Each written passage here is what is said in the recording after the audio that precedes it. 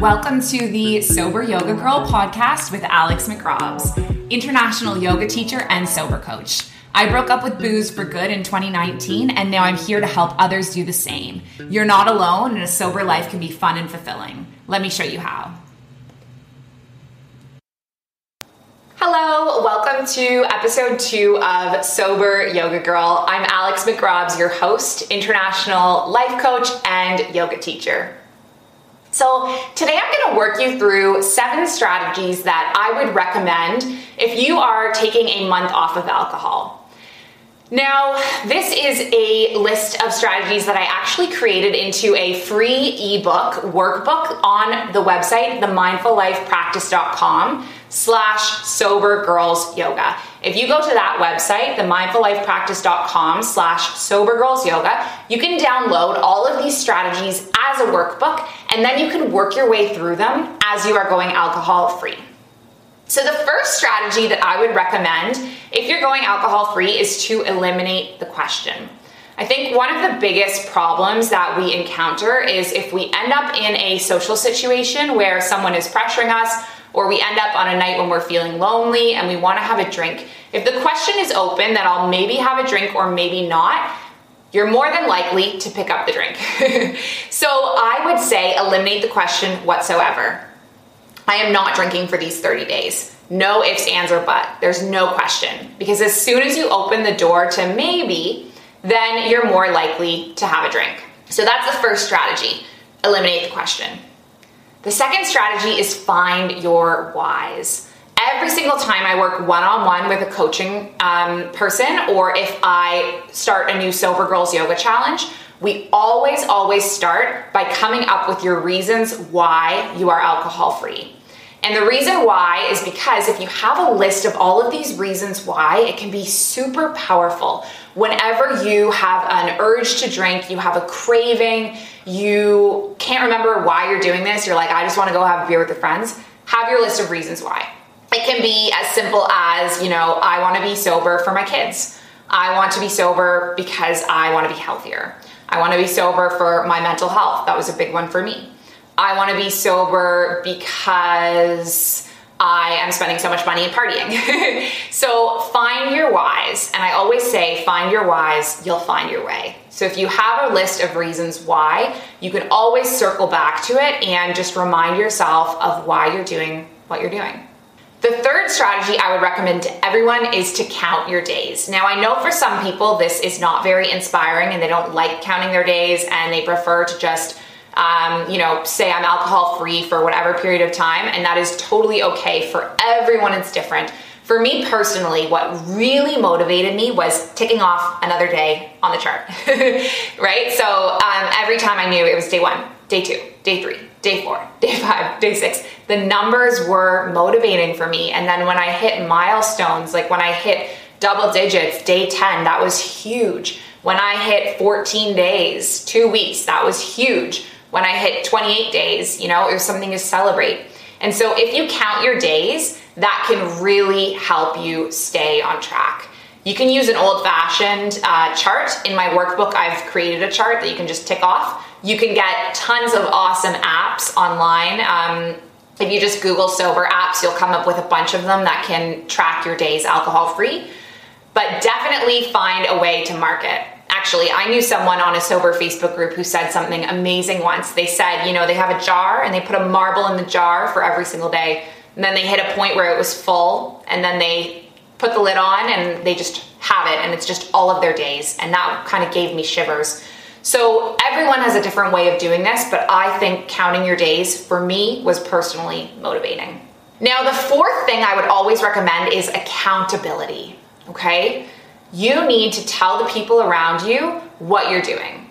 Because if you don't tell your significant other that you are going sober, or if you don't tell your friends that you're going sober, then they are going to pressure you. I don't want to say they're going to, but they might pressure you into drinking. So you need to be transparent and honest with everyone about what you're doing and why you're doing. And that can be hard. And if you don't feel comfortable telling people, then maybe just take a break from the social situation for a bit until you feel ready. But I made it very clear to people from very early on, I'm quitting alcohol and it's because of my mental health. And even if that made them uncomfortable to be in a bar and hear me shouting over the music, I'm sober because of my mental health, it helped. Because once people understand what you're doing and why you're doing, then they'll have more empathy and they'll be able to support you more. Right? So there's a huge partying culture, but if you're not clear with people and you're just like, oh, maybe I'll have one, maybe not, I don't feel like it, I'm driving, there's more of an open window for people to put on the pressure. But if you're super clear and honest and upfront, then that's in my experience, I've found it's eliminated. And if people do pressure you, then they are not the most awesome friends. So that is step number 4, accountability. Make sure that you share with people what's going on with you so that they can support you.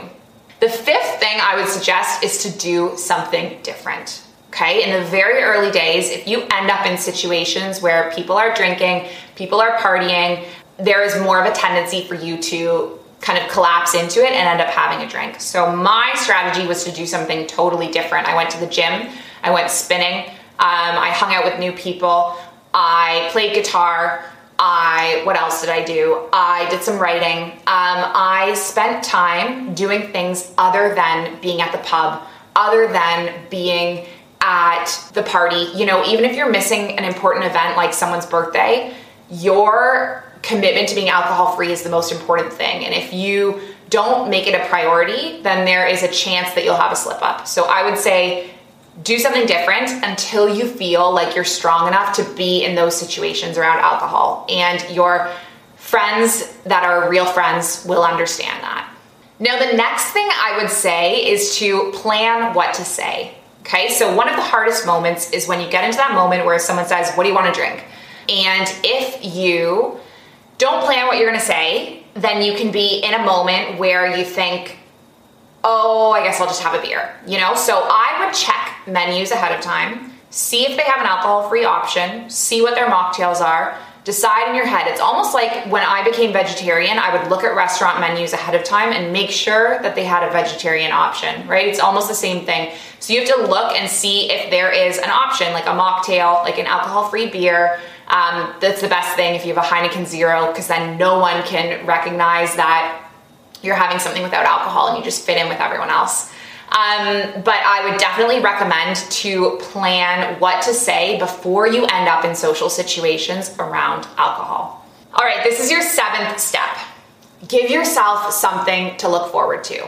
Whether it is a little celebration with a friend, whether it's a special treat, once you hit your milestone, and whatever your milestone is, whether it's 30 days or 90 days or a year, plan something special to celebrate. So for myself, when I hit 30 days alcohol free, I planned a sunrise walk. And that was super special for me because it was something to do that was really significant, because throughout the month of sobriety, I had been up at the sunrise and enjoying the sunrise. And so doing something to mark that was kind of relevant was really special for me. So do something different.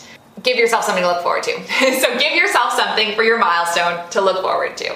So that is kind of just a very quick 7 strategies for your first month alcohol free. Now, this is all a free ebook on my website, which is themindfullifepractice.com/sobergirlsyoga. So you can download that ebook if it helps you to write and work away on it. And please let me know what you think. Don't forget to like and comment and share this podcast so everyone who would benefit from this resource can have access to it. I hope to meet you soon in one of my Zoom yoga classes or online on Instagram or Facebook or TikTok or Twitter. Have a wonderful day. See you soon. Bye. Thank you so much for tuning into this episode of Sober Yoga Girl with Alex McRobbs. I am so grateful for every one of you. Don't forget to subscribe so you don't miss the next one, and leave a review before you go. See you soon. Bye.